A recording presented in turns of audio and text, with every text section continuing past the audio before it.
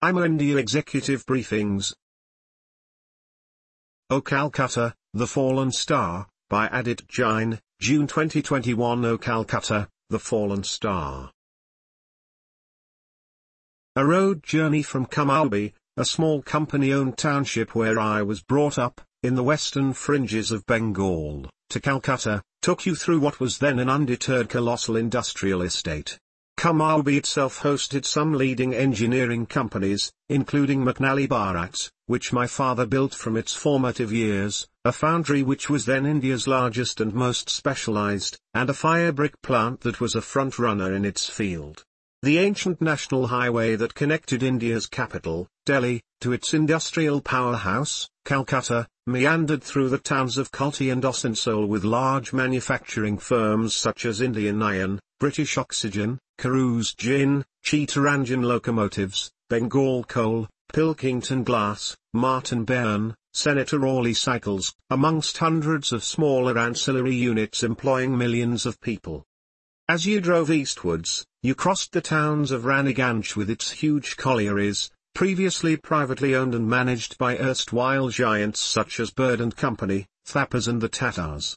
The highway cut through Durgapur, which had a massive steel plant, a fertilizer factory and dozens of smaller engineering and chemical plants. The journey continued through Burdwan, the then district headquarters, and you ultimately reached Uttarpura on the outskirts of Calcutta. This was a giant industrial hub with hundreds of factories, including Hindustan Motors. Calcutta, historically, an imperial city with deep water ports like Kidapur docks and navigable rivers, was the industrial and business capital of the Asia-Pacific region, several times the size of Hong Kong and Singapore. Asia's largest companies and banks were headquartered here. For instance, the Chartered Bank building existed even before the merger of Standard and Chartered Banks.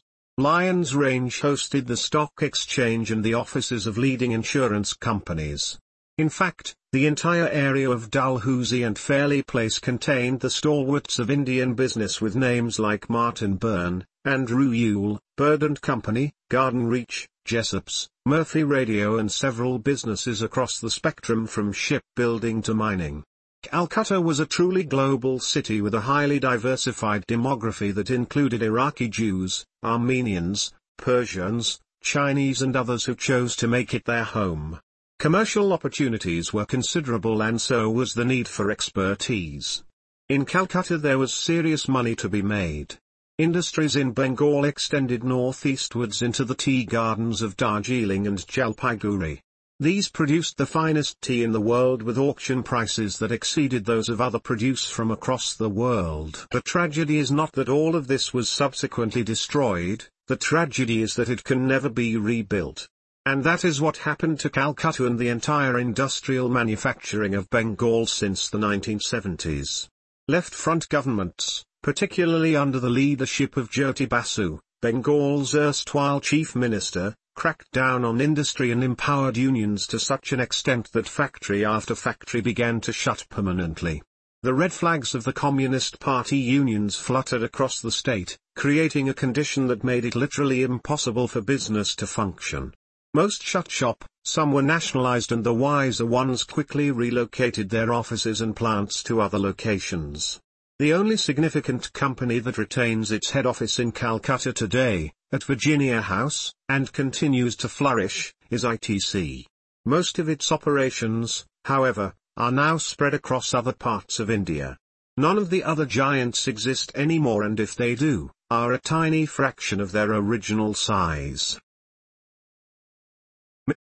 Mr. Basu, a graduate of University College, London, was called to the bar at the Middle Temple. He was an activist in his student days and remained one for his entire political career, which was propped by labor unions. He depended on them, as they did on him. Consequently, strikes and unrest became the order of the day and companies began to suffer. Many businessmen tried to hang on but, in the end, simply gave up. Bengal had become intolerable to function in. Law and order were replaced by anarchy and goons of the Communist Party routinely harassed business managers and owners. Millions of workers were laid off as business enterprise either shut or fled the tyranny of the communists. Bengal had not just lost its edge, it had simply lost everything.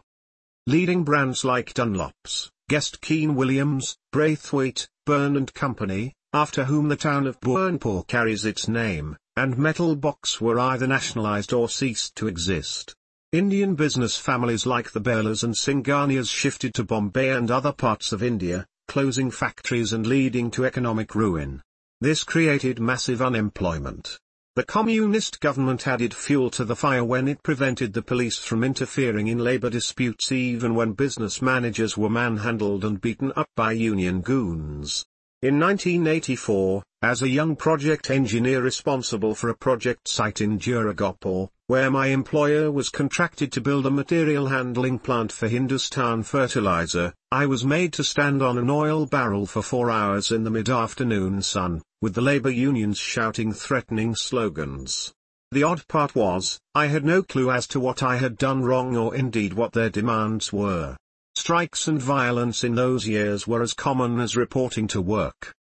Tragically, Bengal, a leader in industry and technology, reduced itself to a laggard state which no sensible businessman would want to be associated with. Its unions had sent investors scampering away, never to return. The Communist Party and its leadership had ensured this fate. The great companies of Calcutta had closed shop forever.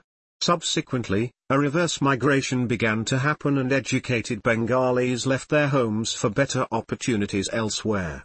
Ironically, 6 decades ago, all roads led to Calcutta, now they all lead away from it.